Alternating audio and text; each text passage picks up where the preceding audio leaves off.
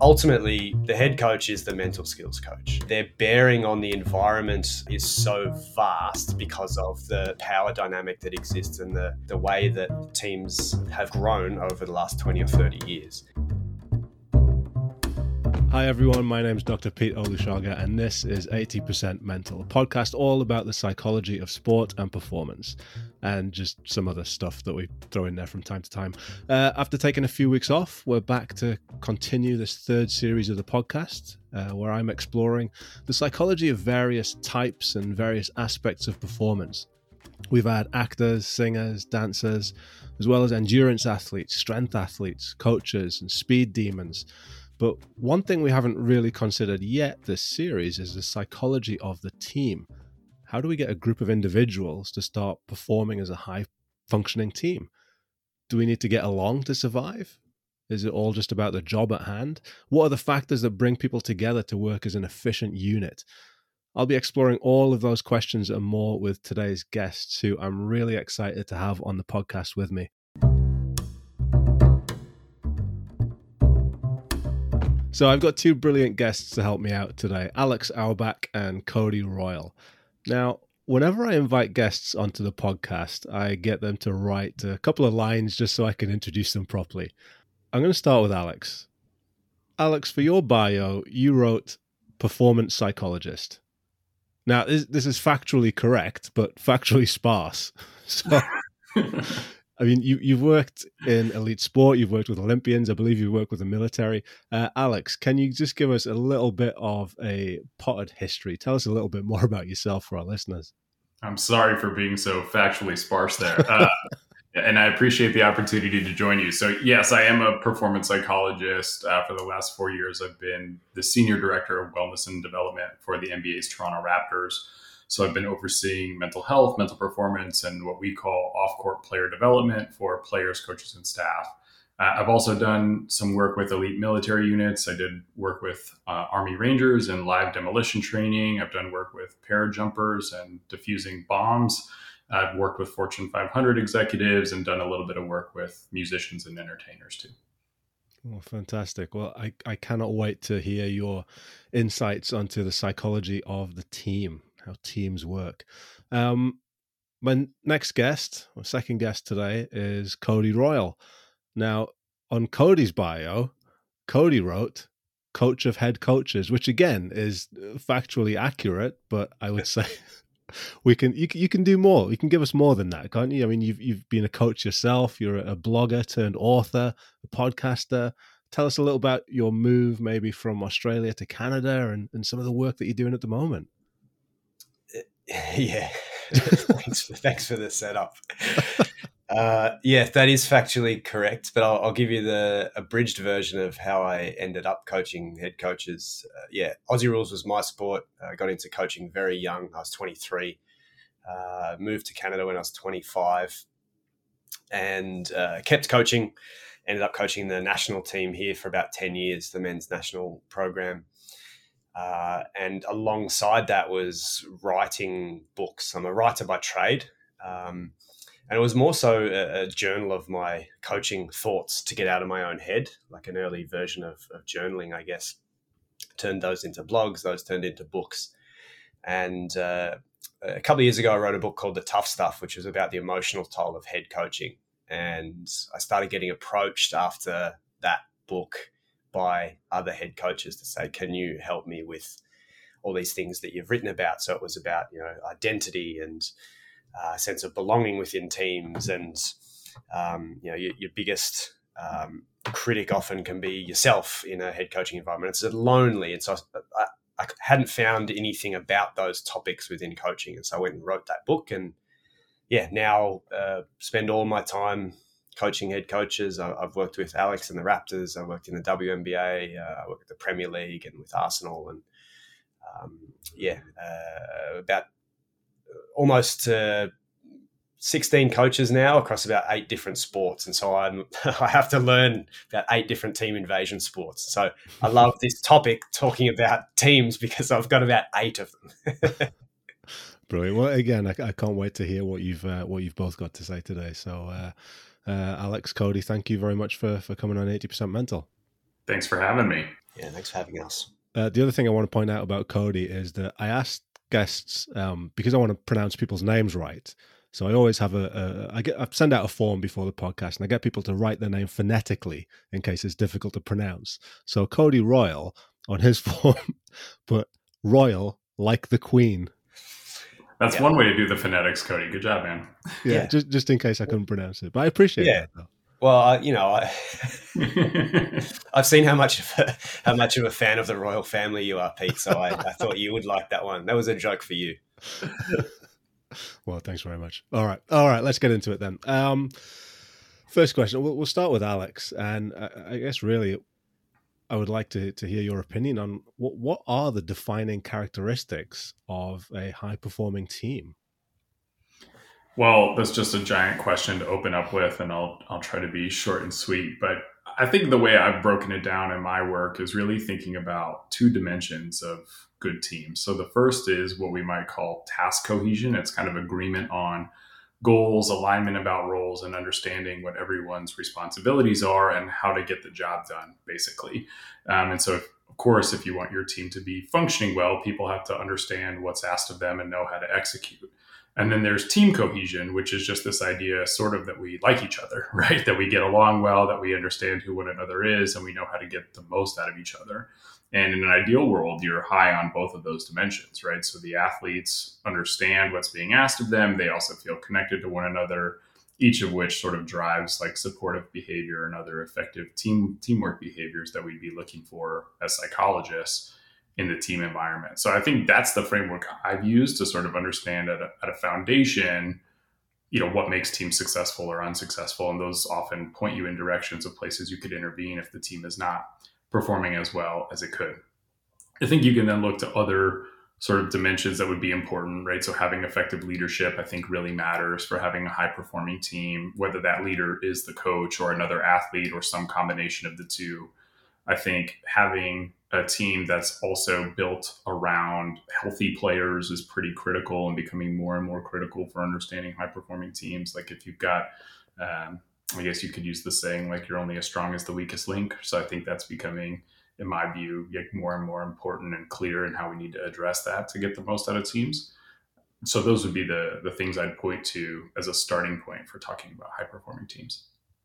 So leadership is being important, but also this idea of task and social cohesion. So understanding what the task is and also just getting on with the other people in the team. What does that look like in practice? Like, have you got any examples? What does task cohesion look like? What does social cohesion look like? Sure. Well, task cohesion, I think the basic way to think about it would be, do people understand the playbook and are people kind of bought into what's being asked of them? And it sounds like it's kind of a given in sports, but at least in the NBA and having worked in the NFL a little bit, I can confidently tell you that regardless of what playbook you've put in place, there are always going to be times when players do not want to run the task that you've asked them to run. And so, that's an important part of that high performing team is people sort of accepting and executing their role. And so, to look at that as an example, right, it's the degree to which players sort of play their part and do what's asked of them, not because they're, rigidly following rules or quote unquote good soldiers, but because they believe that this is actually what matters to help the team perform well. And so it's not this kind of, forced execution, but a willingness to kind of participate in the task in a way that allows the whole team to be successful, and sort of trusting that, if I do my part on these 5 plays, eventually something good will come to me. Which is often what happens if you just execute the game plan the way coaches have drawn it up. And there's a reason we leave all that good tactical stuff to the head coaches. And then on the social side, it looks again like what you'd see with your friends, right? Does the locker room have good energy? Do people smile, laugh, joke, talk to one another? How much infighting do you have or not have? Is there a degree of support when, a player's not playing well or when someone gets injured? These are all sort of things you could be looking for to see how connected is this group. And again, you can see it in high performing teams, the kind of the dynasty teams of the last several decades, whether it's the New England Patriots in the NFL or the Golden State Warriors in basketball. Mm-hmm. What you see is an incredibly tight group of people. Whether they all like quote unquote like each other or not is somewhat less relevant, but they do respect each other and they are willing to go the extra mile for one another and support each other as teammates. And I think you see that then elevating what they're capable of over the course of several years, and getting just better and better at the way they operate together. Cody, I'll bring you in here. Alex made a really interesting distinction just then about the difference between a group of people liking each other and a group of people respecting each other. And I think when we talk about social cohesion, we all kind of have this image of everybody getting on and, going to each other's houses for barbecues and all that sort of thing. But what's your take on this? Is this the kind of thing that you see? Is task cohesion or social cohesion maybe more or less important than the other? What's your take? Yeah, so I've been obsessed with teams my whole life. It's why I love head coaching in particular, is because you have this framing of the whole team. And I really do look at it like that. I hate GOAT conversations in team sports. I don't like any of that. Like I'm really interested in,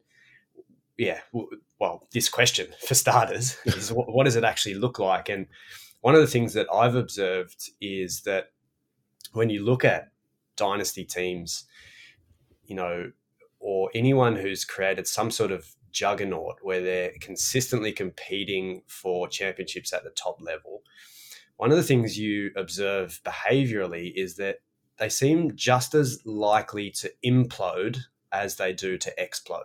That's interesting. So they have this kind of this rigidness to them, and they have some characters in there that you wouldn't traditionally associate with like social cohesion, for instance. Like they're prickly and they're a bit of an arsehole maybe on the court or on the field, and maybe even to their teammates. Yeah. And so it's not this kind of hand-holding kumbaya environment that people think. And some of these terms kind of lead us to maybe think it is like that. But then when you observe, groups doing really difficult things, and like winning after winning is so compelling because it's the hardest thing to do. To win and then win again in elite sport is by far and away the toughest thing. And I think you see these teams, and this is why the leadership part is so important that Alex mentioned. Someone has to hold that together, where you've got a chemistry amongst the team that could just as well go south as it does go north. And, so that's one part. And then to answer your real question, like the task and the social side of things, I would agree with what Alex has raised. Like at a foundational level, those have got to be in place, and you want high execution on both of those. The other thing that I track, I have my own matrix that I use that's called like team maturity. And it kind of steps through like the evolution of a team from becoming kind of, emerging and young, and they're developing, and maybe they can't grasp all of those task pieces that are required at that level, or they don't quite know how to interact. And it kind of goes through from developing to emerging to mature to a clinical team, right? Which is the teams that are competing at the top. And what do clinical teams look like, both on the field and off the field? And so I think even within task and social, there are elements of like a life cycle of a team that need to be accounted for as well. And then there's regression at the end, right? Like you start the cycle again. But that would be my piece that I would add, would be there's a maturity of a group, and it's not just age maturity that we're talking about. It's their ability to comprehend the tasks and the social cohesion that's being asked of them to compete at that level. I love that. I love the idea that there's always somebody there who's kind of just on the edge. And I'm thinking back to some of the kind of great teams, really high performing teams, the dynasties that you talked about, the Chicago Bulls, the Golden State Warriors, the Patriots. And like, yeah, there are always those characters who are kind of just on the edge of being absolutely insane, to use a psychological term.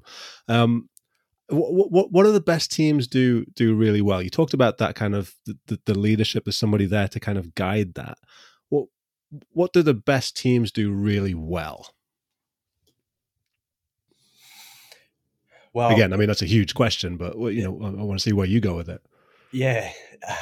Well, like I can kind of this is what that little matrix said again is not is not informed by or underpinned by anything other than my own observations. But I would say that, you know, they like the words that I have listed out for a clinical team is that they're ruthless. They have ownership, so that the team have actually started to own their culture and their leadership. They've taken on a lot of the responsibility from their leaders, and they kind of almost self-govern. And then, and again, these are kind of on-field things. But one of the interesting things as well is that when you have a really mature team that's quite clinical and you know, playing in the top four and competing at the highest levels and reaching kind of end of knockout tournaments and all those kind of things, their problem solving changes in that a great team often avoids problems as opposed to gets themselves into problems. And so they're able to manipulate the game in a way collectively where they might know either what the opposition is good at and they'll avoid that, or they won't put themselves in situations that they know they can't get out of. And so they have this really heightened ability to manipulate the game within the game collectively with like one, Arrigo Sacchi calls it like the one brain or the one mind. Mm-hmm. And all of them are thinking the same thing at the same time. And so those are the really mature teams. They've got those elements to them that they're quite cutthroat. They scare teams, you know, even when they're behind. The team ahead of them is like, they're coming for us. You know, they've got this aura to them that they've often taken on their own ownership of their leadership and culture, and they tend to avoid problems in the game. Avoiding problems off the field, again, to go back to that kind of prickliness that they often have, maybe a little bit different. But those are some of the kind of elements that I look at. And again, that's just one small portion of it. I haven't talked about the locker room or anything, but in terms of the actual outcomes and playing, I look at those elements as pretty consistent. Yeah. Alex, you're kind of sitting listening to Cody here. What's your take? What do you think about this? Yeah, I like the dimensions Cody's pointing out. And, you know, obviously I have my own like psychological frameworks for making sense of that kind of collective intelligence or the shared mental models. And I think I'll bring in the psychologist perspective for a minute, but a couple other things I'd look for or think about, and Cody's sort of talking about this tangentially. One would be, you know, very high standards and high expectations. I think the best teams not only believe in themselves, but actually expect themselves to do well consistently. Regardless of who they're playing or operating against. And when they show up on the field, you can kind of see that, whether that's a, you know, collective confidence or, you know, a willingness to support one another, take some constructive risks. I think those things show up in the best teams. And then the other one would be, and the more I've thought about this, like I think this is a challenging dimension to get right, and be really curious what Cody thinks about this as a head coach, having to navigate some of this. I do think the best teams find ways to make room for both individual goals and the team goal. And I think one of the kind of myths I've been thinking a lot about in teamwork, and in particularly challenges coaches deal with, is this idea that you have to choose, right? You need to give yourself over to the team for the team to be as best as it can be. And I just think that cuts so deeply against natural human evolution and what it means to be a person that it's almost impossible. Like I can't imagine a scenario where someone could just completely give themselves over to the team without at least thinking a little bit about themselves and what they want to accomplish and what it means for them to behave in a certain way, even in the most extreme scenarios. And so rather than try to do away with that, I think the best teams, high performing teams, have found a way to integrate and synthesize those things, and to lean on the team goal when it's most impactful, and to lean on the personal goals when it's most impactful, so that you can constantly sort of play with the levers of motivation for each individual performer, but the collective group as a whole. Yeah, that's really interesting, because you do hear that a lot, don't you? Especially in coaching, that coaches kind of have to give everything that I've got over to the team. When you're saying that maybe there's a bit more of a balance to be had there with that. What you mentioned the role of the psychologist. You know, what is the role of the psych here? My view is that the role of the psychologist is really to support the head coach in moving the goals of the team forward. That's how I have done my work. this maybe brings us down a whole other rabbit hole here as a psychologist and operating in North American sport. But, I think in my field, there's been for a long time, and I'm sure you can relate to this, Pete, kind of a struggle to establish the role and value of a psychologist, because so much of what we do is invisible, right? It's through relationships. There's not like a clear measurable outcome that you can point to.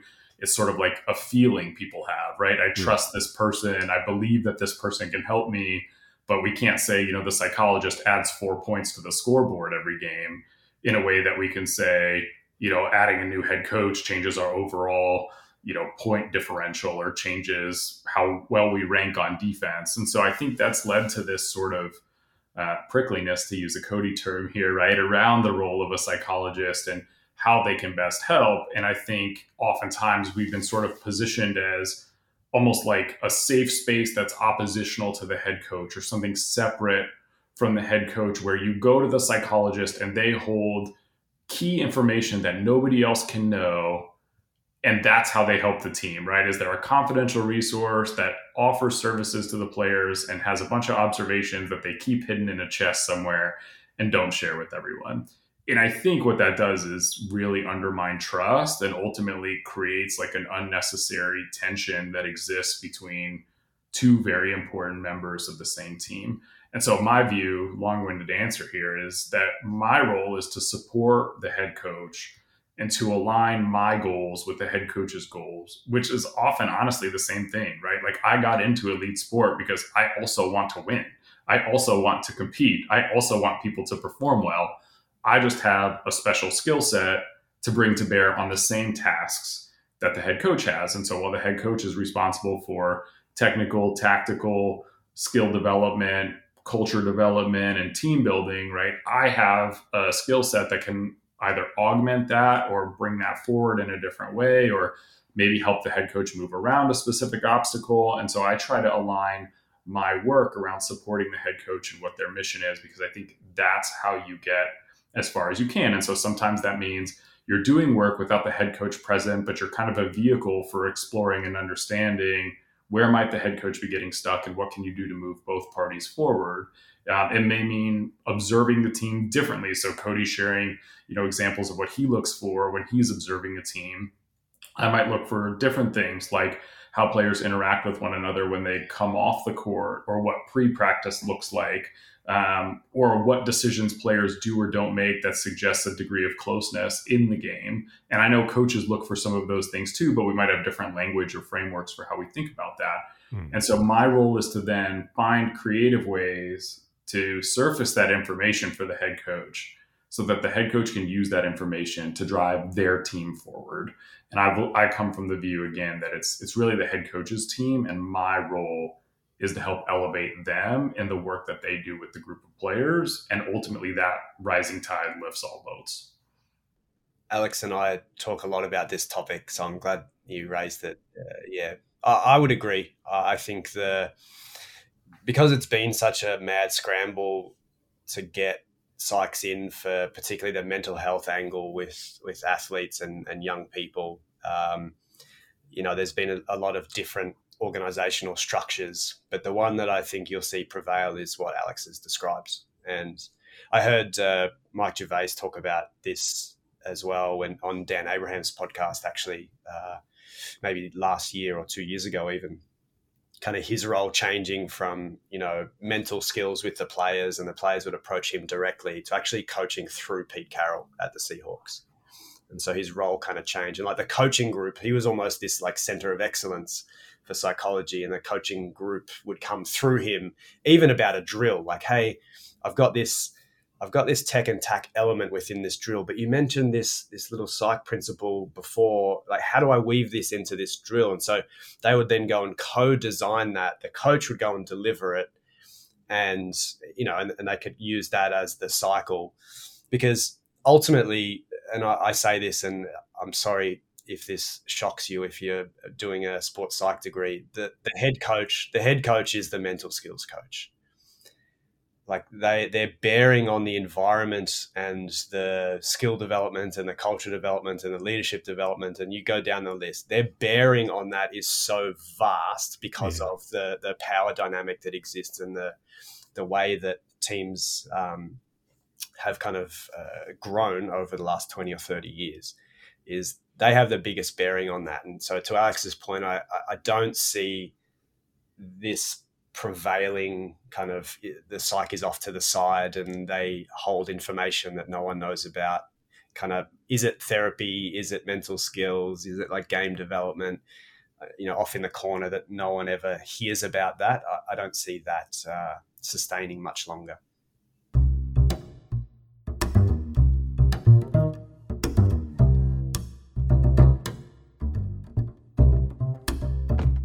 This is the 80% Mental Podcast. I'm Dr. Pete Olusoga, and I'm here with Alex Auerbach and Cody Royal, and we're talking about the psychology of the team. So far, we've talked about task cohesion and social cohesion, what brings teams together, the role of the coach and the role of the psychologist as well in helping teams mature into high-performing units. Just before the break, Cody, I think you mentioned the locker room, and in fact, we hadn't really talked about the locker room environment yet. Something that seems pretty popular in high-performing teams at the minute, just in sport and outside of sport, is this idea of psychological safety. And I wonder whether you could maybe explain a little bit about what psychological safety is from your perspective and why that's so important in a team environment, or if it's so important in a team environment. Yeah, this is a hot topic in elite sport at the moment. Look, I wouldn't be doing Dr. Edmondson justice without using her definition for it, right? So, of course, the belief that that one will not be punished or humiliated for speaking up with ideas, questions, concerns, or mistakes, and the team is safe for interpersonal risk taking. Of course, that is beneficial. Like there is just no doubt.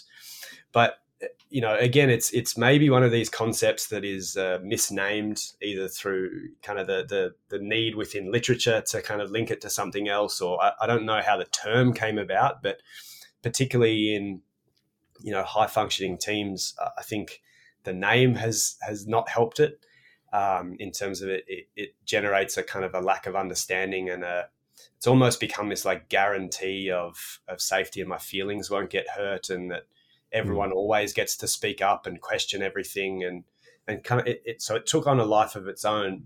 And then I was hearing Amy talk recently on again a friend of mine, Brian Levinson, had her on his podcast, and she was talking about its need to interact with a lot of different other elements, even within psychology. So they were talking about grit, and she's like, psych safety is about creating a learning environment, but it can't just be its own standalone thing. You can't just have psychological safety without a bunch of different elements within a culture or a locker room environment. Mm-hmm. And so, I think that the setbacks have been in terms of particularly my cohort head coaches looking at it, being like, well, there's this term that I don't really understand that doesn't really describe anything, unfortunately. And then it's just saying that everyone can question everything and speak up at any time, but we have time restrictions, and so what does that mean? Like, so we just fill our week between our games with just everyone asking questions and disagreeing with everything, and it took on that life. But in a well-structured, well-considered environment, like of course gathering information and allowing risk-taking and interpersonal risk-taking and the ability to say, hey, I don't understand that concept. Like what Alex talked about earlier, a player being told to run a particular play, he described an option where the player didn't want to do it. The other one that's more prevalent is the player doesn't understand what's being asked of them, but they don't have the confidence to speak up and say, I don't understand that. Particularly at the top level where you're playing with the best of the best. They're often intimidated even by their own teammates, maybe don't really understand how they've ended up in the NBA or the NFL. They don't really love the game is another thing that happens. They've just been really good at it, so they kept going with it. And so, maybe they don't study as hard because really they're not that passionate about it. And so they just don't understand how to run the play, but they won't put their hand up and say, I don't understand that, for fear of any sort of retribution or worse, being kind of shunned from the group and that sense of belonging being taken from them. And so, yeah, I know I've gone kind of wide and far on that, but it is a vast question. But, of course it's beneficial in teams. And I think when we do this show again in a couple of years and we're talking about the things that, high performing teams execute on, I think we'll be talking about task cohesion and social cohesion bolted onto psychological safety. It'll be the kind of 1A answer from Alex next time. I was hoping this was going to be the place we argued more, Cody. I was ready for you to really double down on psychological safety. Do you want me? I can re-record that bit if you want. I can do the opposite. No. Pretentious. I appreciate your injection of some nuance. Pete, when you sent this question over, I was excited to see this because I just don't believe in this right now. And I think a lot of it is an extension of what's happened for a lot of terms in psychology, like Cody's mentioning, right? Growth mindset becomes like the end all be all of what everyone needs to work on. And mindfulness is going to save us all. And like, to a degree, there's value in it. And then it just becomes like way overdone. And I think that's what we've seen. And I actually think high performing teams need a bit of tension. It's not necessarily like safety that they need, in the sense that it's never going to feel uncomfortable or we're going to be okay if we fail. I mean, the reality is like there are real consequences to failure at the highest levels of sport. And so everyone is going to be a little bit afraid of that. And you're not going to get rid of that, because if you fail repeatedly, you lose your job. If you fail repeatedly, you get a pay cut. If you fail repeatedly, you might not be able to take care of your family. Mm-hmm. And so to sort of imagine that we could just erase that by creating this great sense where everyone can talk about failing, I think is a bit misguided.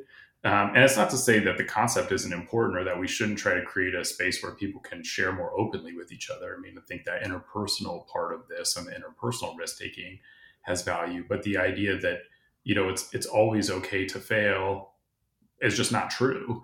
And it's not helpful for people to believe, I don't think, at the highest level. It doesn't mean that, you should take failure and like run, to the edge with it, right?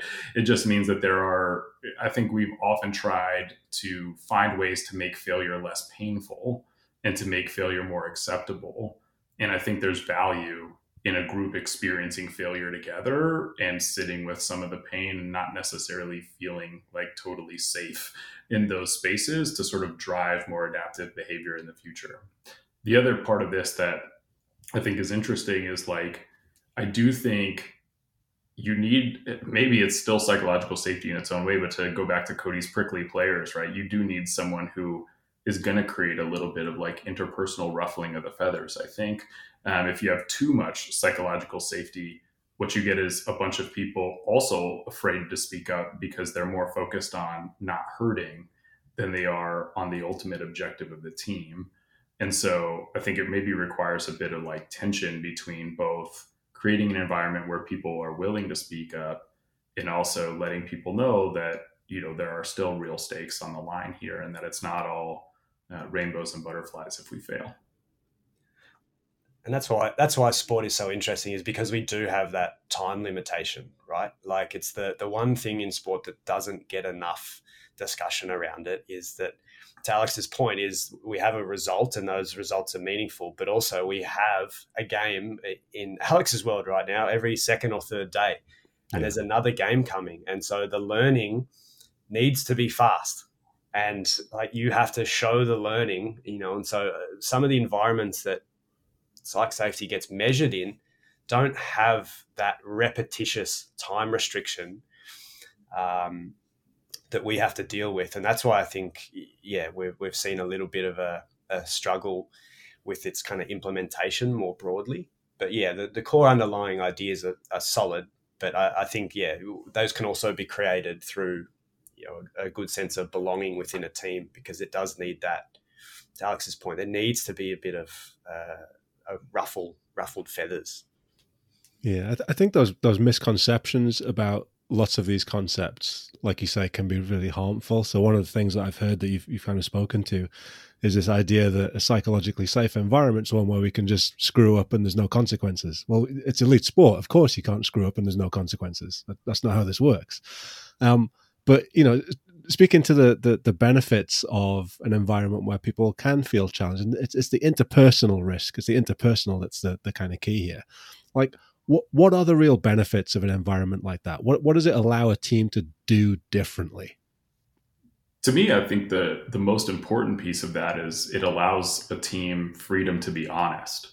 And I think in a lot of team environments, even at the highest levels, there is still a fear of being honest. And I think, at least in Western culture, we're kind of like conditioned to first worry about how other people will receive the feedback, which often leads us to cushion the blow or say things in ways that are not maximally useful or accurate.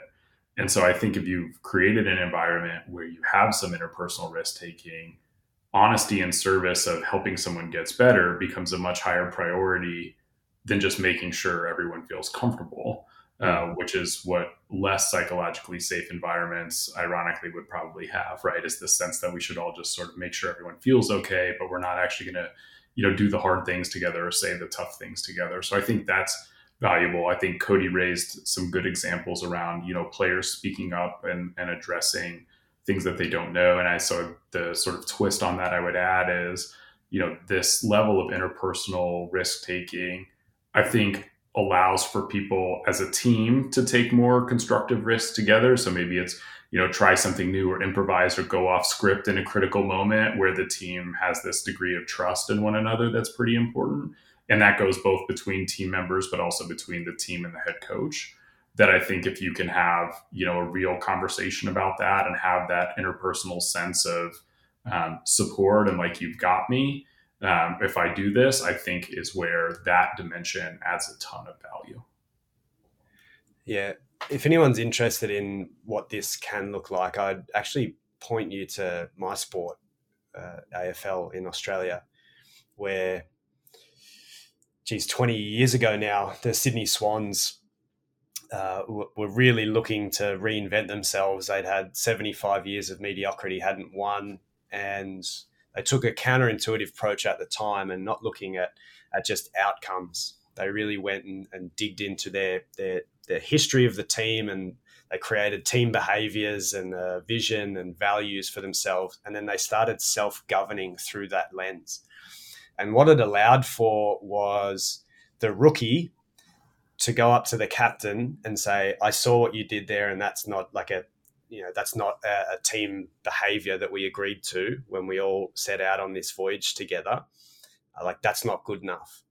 And that level of like interpersonal risk for a rookie to go up to a captain or a veteran and speak like that, all in the mission of helping the team self-govern, develop trust, and like really go to the next level of team dynamics, it has now become mainstream. They went and won their first championship. Now every team in the AFL, all 18 of them, basically have exactly the same structure. But it was that those core foundational ideas that we've been talking about around even taking some risks just when you've joined the team. Yeah. And be able to, say to the captain, you left your jersey and your boots on the locker room floor, and that's not what we stand for here. And it doesn't matter how long I've been here. It's my responsibility to pull you up on that. And it's not about you. It's in service of us going where we want to go. And particularly in North American sport, that type of environment doesn't tend to exist because there's other dynamics that have evolved, but they can be achieved, with the right leadership and the right people, kind of finding the right culture for the right team at the right time. Yeah, I mean, I can imagine maybe one or two raised eyebrows as that starts to get implemented, some teething issues perhaps. The other thing as well is that the Australian rules football, I think, Cody, you and I are going to have a sit down and chat at one point, because it's the one sport in the world that I can watch where I have no idea what's happening. I've got zero idea what's going on. So maybe we can sit down and chat about that sometime. No, we need to. I'll do you one better. We need to go to Australia, and I'll sit with you at a game. It's hard when you can only see X amount of the field. You can't see what half the players are doing. Exactly. Of course, it doesn't make sense. Yeah. No idea what's happening. Sign me up for the Australia trip, please.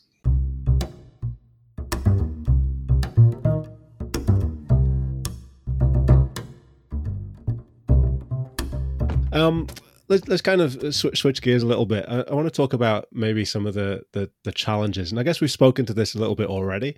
But what do you see in your experiences as the real challenges of just being in a team environment, perhaps from that leader perspective?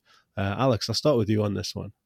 I think the biggest challenge I've seen is that, in the NBA, for example, by the time someone emerges as a leader, it could happen really early in their career or a little bit later, but most of them have really no experience leading anything before they get there. Right. And all of a sudden you're in charge of, a group of 14 to 16 multi-million-dollar athletes with their own egos and their own agendas and a head coach who wants a specific thing.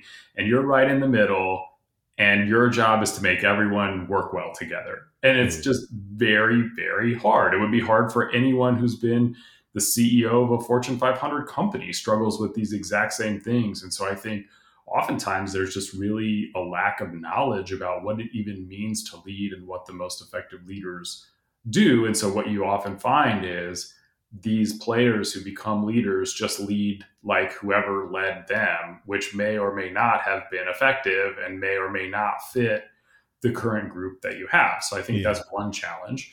And I think the second challenge I've seen is, and heard from players about, is really learning to tailor your leadership to the individual person on the team. If you think about like the research on transformational leadership, this would be that idea of individualized consideration, right? Recognizing that each member of the team that you're leading has different things that they need from you.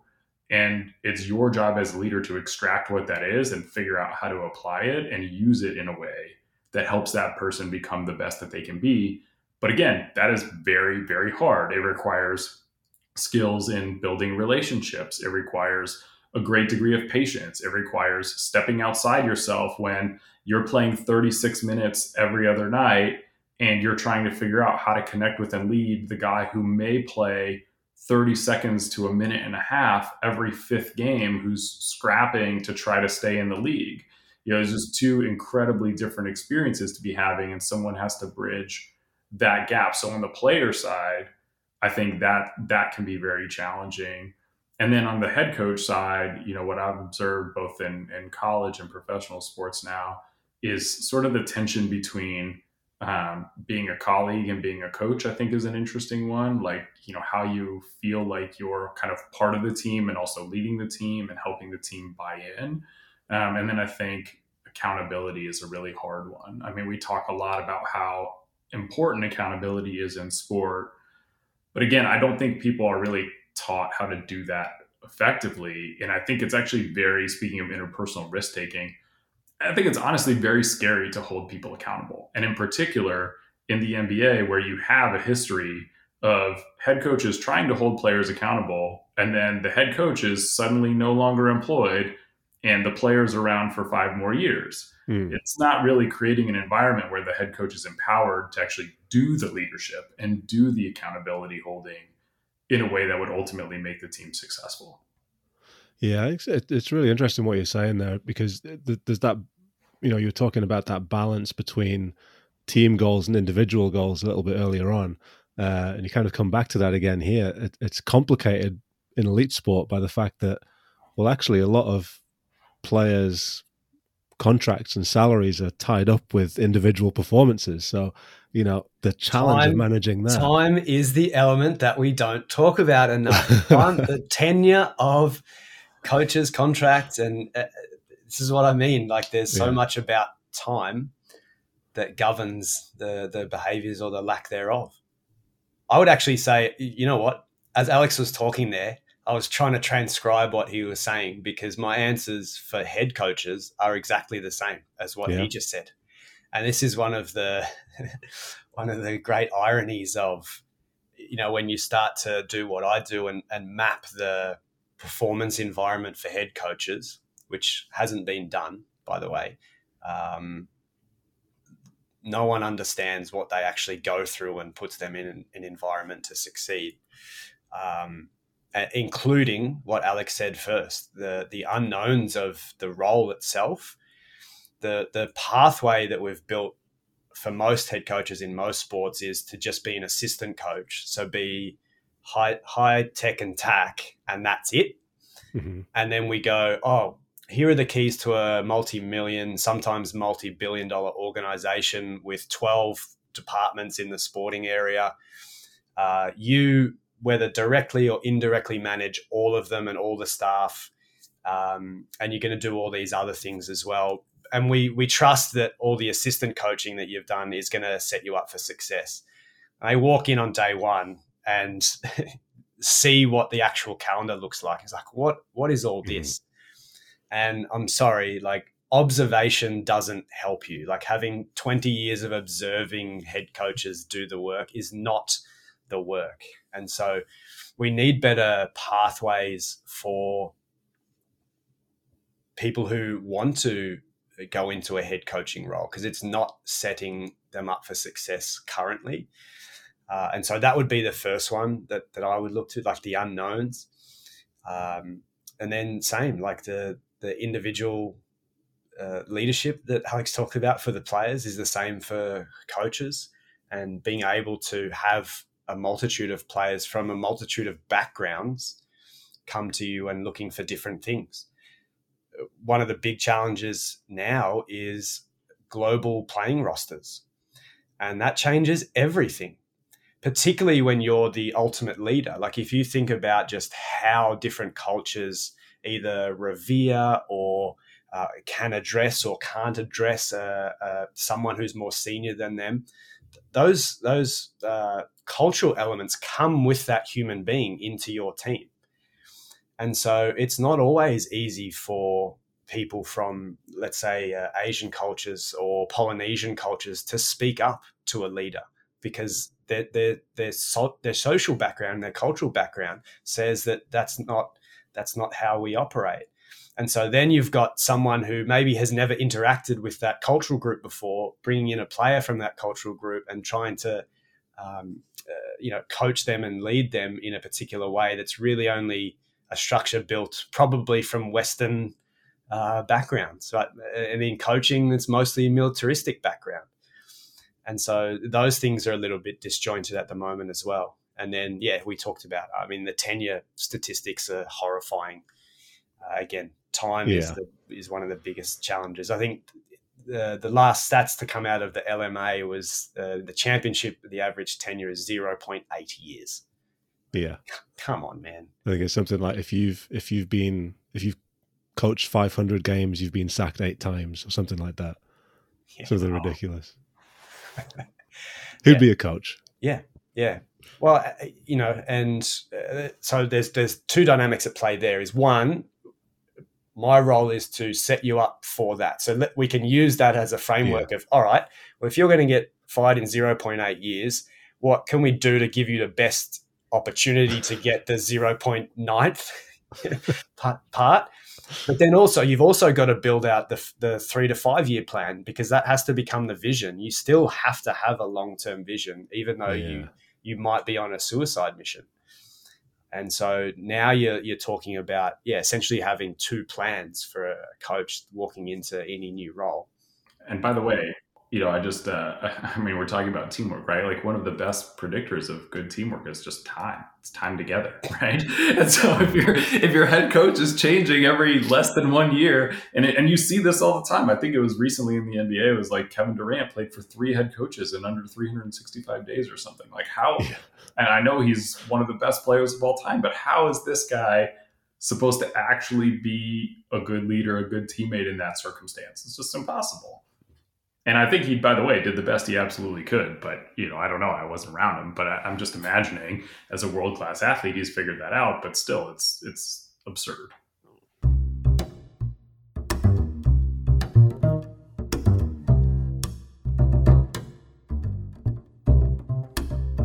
So this is the 80% Mental podcast, and I'm having a fascinating conversation on all things team and leadership with Alex Auerbach and Cody Royal. Guys, I want to take a little bit of a break here, and one of the things that I'm doing on this series of the podcast is trying to get to know our guests a little bit better. And I've got a little bit of a game to play with you, if you're up for it, that is. Let's do it. Is this a psychologically safe podcast? Are we? It's a psychologically safe podcast. Absolutely. There's no wrong answers here. So basically, I've got some sets of questions here. I've got 4 sets of questions. I've got deep and meaningful, have you ever, either or the last time. And I've got 4 different envelopes. And I want you to pick a number between 1 and 4. You can agree between you on a number between 1 and 4. We'll go 1. Okay. Don't overcomplicate it, you know? Yeah, it seemed like you agreed on that. Okay. So number 1 is either or. So right. It's quick fire, mostly.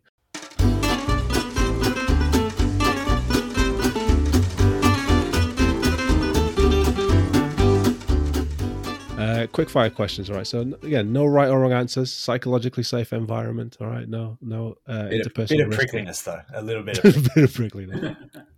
All right, we'll start off nice and easy. First one, Alex, Superman or Batman? Superman. Cody? Superman. Oh, really? He's actually got powers. Yeah, I mean, Batman's just a dude. Yeah, an absolute sociopath. All right. Pete, are you taking Batman? Is that what you're saying? Well, I mean, there's no wrong answers, but that's the wrong answer. Yeah. Reluctantly accepting Batman. Yeah, I mean, it depends which Batman, I suppose. Michael Keaton Batman, maybe. George Clooney Batman, no.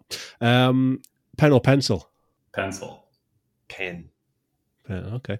I just got given a really good pen. It's a game changer. What's good about it? Stupidly, just the smoothness. Like not a biro, like not bought from the store. Yeah. Proper pen. Wow. A proper quality pen. Okay. Game changer. Yeah. Yeah. Oh, nice. Would you rather travel alone or travel with friends? Friends. Alone. I actually like the experience of traveling alone. I do actually. I like the experience of traveling alone. I kind of enjoy just hanging out in airports, and I went on I flew to the ASP conference recently in Florida, and I got on a flight from Manchester, and I've never had this before. The entire section of the plane was empty. There was me and one other person. I was like, this is awesome. Never ever had that before. Yeah, I stretched out, got up, walked around, sat about 18 different. Yeah, yeah. Fantastic. Had about 18 movies on at the same time. But no, I get that. I do like traveling alone, actually. Okay, would you rather listen to a good album or read a good book, Cody? Book. But yeah, album close. Actually, so I don't know if you saw this. We don't overcomplicate it. When I was but when I was writing Second Set of Eyes, I asked people to send me the best albums, and I mean like the best structured album. Like there's actually some artistry to like how the songs are put together in terms of like 1, 2, 3, 4, 5. I got some good answers. So I was trying to listen to a good album whilst writing a book. So not book is first, but album is a close second. Okay, break from the format then. What is the one album you could listen to without skipping a track? Ooh. Oh. This goes back to my kind of adolescence, I guess, but Wolfmother, I don't know if you remember them, Australian rock band. Their self-titled album. Wow. Okay. That's a artifact right there. I love it. I would also be book, but I must say, like my partner has really changed my appreciation of music. So right now we're on a Taylor Swift world tour for the last year, just like everybody else in the world. And you can at least like come to appreciate the incredible artistry that goes into like a really well-crafted album. I think there's something like elite and excellent when you see an artist put something like that together. Yeah. So the first album I think I listened to from start to finish with the intention of listening to it as a story, less than listening to it as just like a podcast or, Spotify like playlist. I'm like one of those guys. My wife always makes fun of me, but like I just skip around. She's like, no, you have to listen in order. Like the whole point is to listen in order. They've done this intentionally. Yeah. And I'm like, nah, I just listening to like, but then that changed with Kendrick Lamar's Pulitzer Prize winning album. Like, I think if you listen to that start to finish, you hear a really neat, painful, but interesting story. Awesome. I'm glad we deviated from the format there. Some interesting answers. Okay. Lions or monkeys? What's the meaning behind this? Is this like a projective? Is there something deep? I don't know. I didn't write. Seems like are we going to get a report after this and like high green, high red, like This is how we're getting scored as guests, Cody, right here. I'll pick my son would pick the monkey, so I'll pick the monkey. I'll go lion because my daughter would pick the lion. Breakfast for dinner or dinner for breakfast? Oh, this feels like such an easy one. Sorry to go out of order here, but it's always breakfast. It's breakfast for dinner. It's breakfast for lunch. It's breakfast for breakfast. This is like, it's always breakfast. Always. I think there's nothing in the world that compares with a world-class breakfast meal. Would you agree? Are you familiar with the full English breakfast? No. Please educate me. So the full English breakfast is sausage, bacon, beans, eggs, toast. What else is in English breakfast?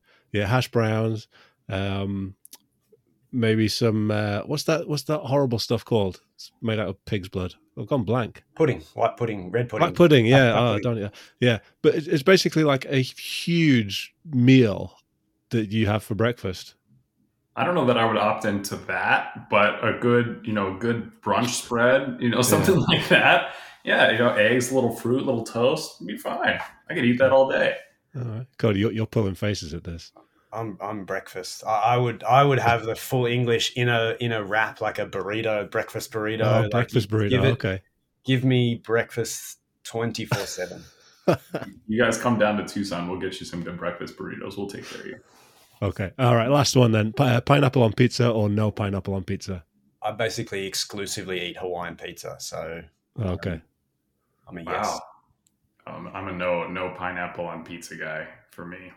I don't have a good rationale for it though. It's just a preference. Just a rule. Yeah, exactly. Fair enough. All right. Well, thank you for playing. I feel like I know you a little bit better now. So thanks for playing the game that I still haven't thought of a name for.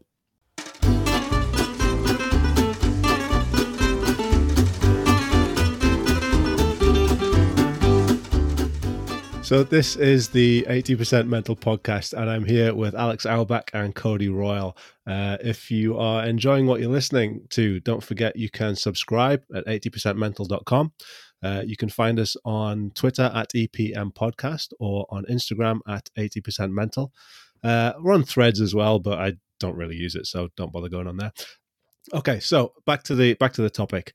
We're talking about team and leadership. Just a couple more questions before we finish, really. What do you think about the idea that behind every great team is a great coach? We've talked about that a little bit already. We've sort of alluded to it, but I'm trying to think of examples of great teams and great coaches, and I just wondered what your take on this was. I'll start with you, Cody. Behind every great team is a great coach. What do you think? I would somewhat disagree. Only because I think there are just as many examples of the Bulls and the Warriors and all these kind of teams. I think for every one of those, there is probably Spain World Cup, Women's World Cup, right? And so, to win the Women's World Cup with essentially not listening to your coach and running your own team, it's obviously the toughest competition to win. And so the part that I would disagree with, I guess, is every. I think there are certainly some coaches who have won things where they're either not up to it and the team are carrying themselves, or but I still think it's most that are on some sort of long journey with the team certainly shape the way, particularly the players play together. Like we've been talking about teamwork, and that's what you hear, all the classic examples. It's like Ferguson teaching them to all play together and bringing through a group that, like Alex said, had time together, like class of 92, when they didn't change the team very much. And then you've got, same with the classic Michael Jordan story about, do you want to win scoring titles or do you want to win championships? And, I think most have a great coach who is the right coach for that team at that time. And that's one of the nuances of coaching, is that doesn't mean you're a great coach. That means you are a great coach for that team at that time. You may not be able to do a rebuild, for instance, just because you can win championships. That might not be what you're best at coaching-wise. And so, I took that a bunch of different ways, but the every is what I would disagree with, but I still think it's most. Sure. I just want to follow up on that a little bit, because I'm sort of interested in the example that you gave there of the Spanish women's team. And I wonder if you've got any experience, or if you've got any other examples of, what does a team have to do in that circumstance? Like what makes them able to perform well when they're almost fighting against leadership, as opposed to having leadership that really helps them to move forward? What are the differences? Well, I think it's some of what I described before. Like they have a team maturity where they're able to actually take on a lot of the leadership and cultural elements. They can make the tactics kind of work within whoever's out there. Like some of the stories were, that I think they had their Ballon d'Or winner like on the bench because of some like political things, and that obviously wasn't what was best for the team. Again, I don't know a lot of the in-depth detail about it. I'm just reading what was in the newspaper. Yeah, sure. But I think those types of teams who do take on or are having some sort of fight with the coach, is they have those team maturity elements where they actually understand themselves as a team and can self-govern without the intervention of really anyone else. And potentially the disagreements with the staff, or whether it's the governing body, also galvanize a group at a level that doesn't get enough recognition, in that it creates an us and them and a challenge that they maybe wouldn't have had if they were just kind of fighting against the other teams. They also had this internal dynamic that helped spark something that maybe help them achieve something that they wouldn't have otherwise as well. So whilst that would never be the recommendation to be in conflict with the governing body and the coach, maybe it created the conditions for success. Yeah, it can be this thing that brings the players together almost. Yeah. Alex, what are your thoughts on this?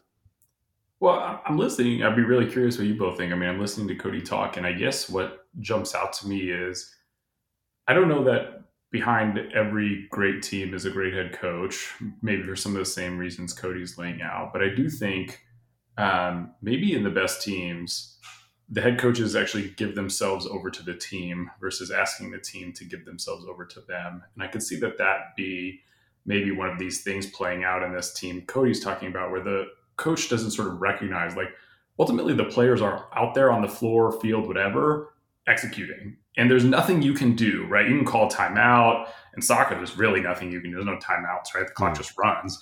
You can whatever you want, but as soon as the ball is in play, it's up to the players to execute. And I think the best coaches find ways to sort of make themselves of service to the team when they're executing, rather than expecting the players, to execute exactly the way that the coach wants. And I wonder if, like in this instance in Spain, for example, the players just realize, like, look, there's actually nothing these people can do to sort of control this, right? Besides like pull funding or sort of implode the whole thing, which no one's going to do because they want to see their team compete. And so they've sort of taken control over. And now you've got this like resistance point that ultimately, honestly, like the coach is never going to win. I don't think, almost every organization is going to choose the roster of players that costs $500 million over the head coach that costs $2 million. It's a pretty easy choice. And so I think, I wonder how much, I'd be curious what you both think. I wonder if that's like a dimension at play here, where if the coach can sort of like see themselves as part of the team and give control over to the players and use their knowledge and expertise to help the players make the most of their control, if that's when you get a really, really great team. Versus a great team comes about by a head coach leading a group exactly to the promised land. Yeah, one of the things that I do is, and it's actually a different avenue into it, but I implore my coaches to think of themselves as a participant in the team and in the game as opposed to separate from.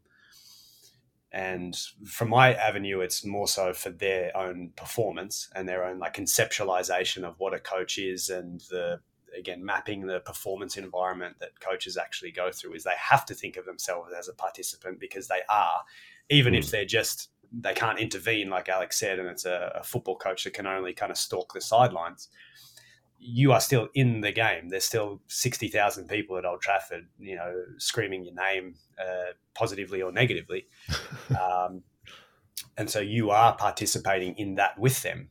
And even though you're doing more, high performance knowledge work as opposed to high performance athletic work, you are still in the cauldron with them. And so, yeah, I would tend to agree with that being one of the elements, Alex. And then, yeah, similarly with, I think, coaches who just come with the same game plan and don't adapt any of that game plan once they're hired to the types of players that they have. I think that's a big failure point as well, is that the idea that you don't even shift tactically anything based on who's actually out there. I think that's a big miss. Yeah, there's a great saying, coach the players you have, not the players you want, right? And I think that's like, part and parcel of what it means to be excellent. And I think that's what really great coaches do, right? Is they figure out who's individually on their team and how to get the most out of that group. And especially at the highest level in sports, in both in EPL and soccer, but also in, maybe it's a little different in EPL, but certainly in North America, head coach has basically no roster control in 95% of the situations, right? And so to be great at that, you have to work with what you have. You can't fight it or swim against it or push against it too much. And I imagine in any sport, you kind of bump up against that limit everywhere. So what you've both inadvertently done there is you've preempted my final question, which was what makes a great leader. And, you've kind of spoken to a few different things, but let's be really reductive about this. If you could, if you could boil it down to one thing, in your experience with the coaches you've worked with, the teams you've worked with, is there something that those great leaders, and I guess this can be coaches or kind of leaders amongst players as well, is there something that they have in common? Is there something that stands them apart from the rest? How long are you going to give us to think about this before we have to answer? if we have to be super reductive and get it down to one thing. I think both of us looked up then, so you can see how much we're thinking. Yeah. Searching. Yeah, so I'll preface my own answer with saying I'm not a fan of trait theory in leadership. No, me either. I'm just throwing the question out there because just to annoy you. So yeah, I'll actually, I will. I'll do you a solid. Given the show, I'm going to say I actually think they're psychologists.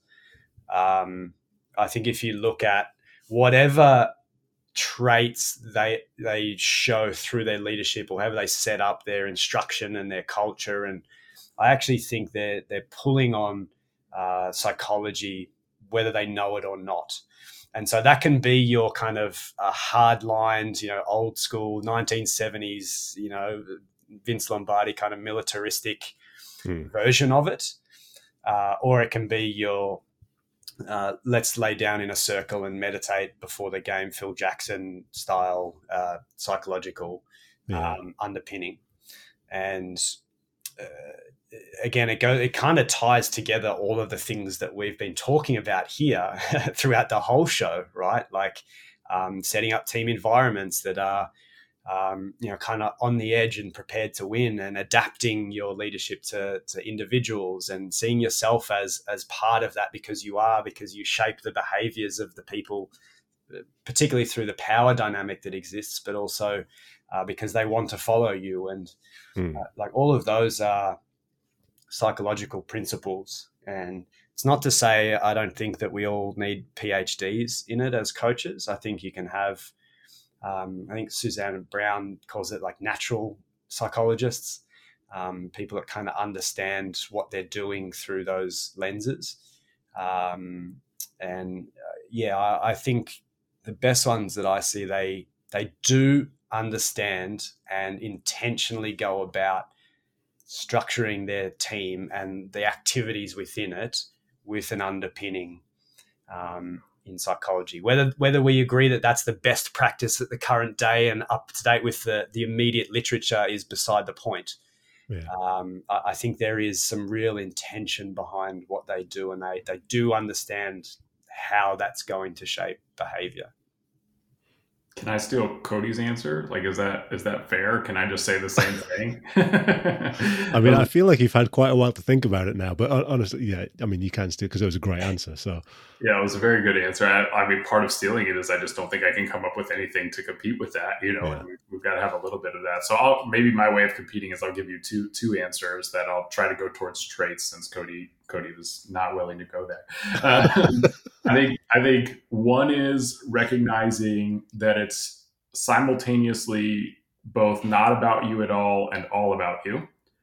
And what I mean by that is recognizing that like you play as a leader a really huge part in how the overall team functions, performs, and yet you also have to like give yourself over and sort of erase your own presence in service of the team. So kind of going back to that both individual goal and team goal, you have to have a bit of a mindset around how important you are, and also the humility to recognize that like at certain points, when especially in sports, when it comes to performance, you basically are at the mercy of the group that's on the field doing the execution. And then the other thing I would say is the best coaches I've been around have incredibly high standards. And it seems like really simplistic, and you asked me to be reductionist, so I think that's fair. But you'd be surprised, I think, at just how lax some head coach standards are, or just how unclear some standards are when coaches are trying to put a system into place. And so having high standards or high expectations and real clarity around that, I think, does make for a really great leader and allows the team to execute well. Well, Alex, thank you. I appreciate you coming up with that answer. No, guys, I think that is as good a place as any to finish up for today. And honestly, it's been a brilliant conversation. So I just want to thank you both so much for coming on the podcast. Thanks for having me, Pete. Cody, always good to verbally spar with you for an hour, even if we didn't disagree as much as Pete would have liked. Yeah, no, I think next time we should really set up some proper disagreement. Yeah. Fair enough. Just to see where we can go.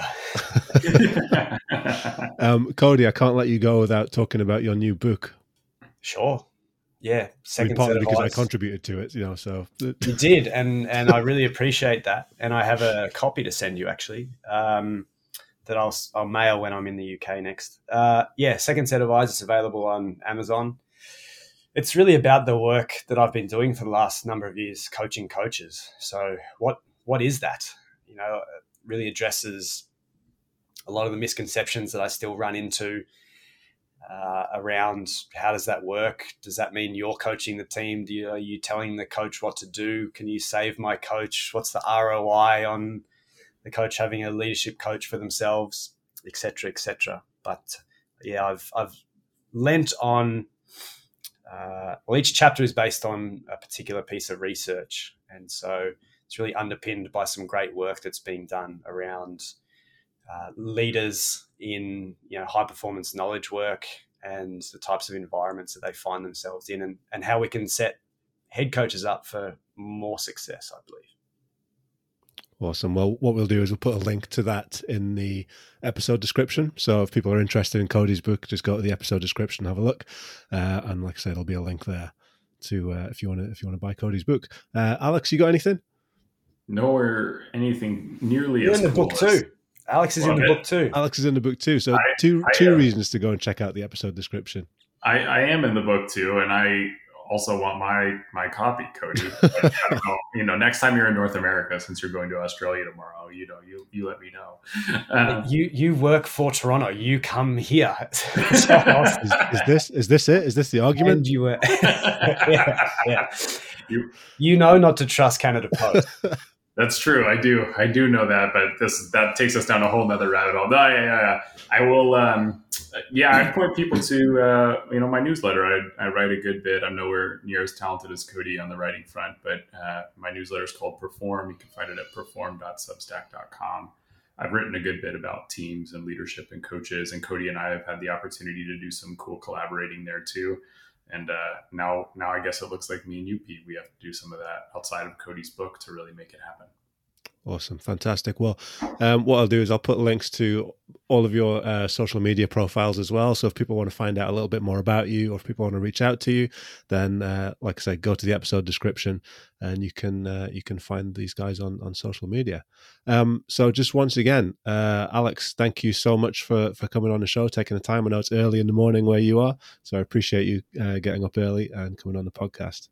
Appreciate you very much for having me. This was a ton of fun. And Cody, same to you. Thank you so much. I know you're flying to Australia tomorrow, so I really appreciate you taking time out to come and talk to us. Always love spending time with both of you, so thank you. All right, well, this was the 80% Mental podcast, and if you enjoyed what you heard, again, subscribe at 80percentmental.com or wherever you get your podcasts, or you can follow us on Twitter at EPM Podcast, on Instagram at 80percentmental. Leave us a message, leave us a comment, leave us a review, even better. And we will see you next time. We won't see you because it's a podcast, isn't it?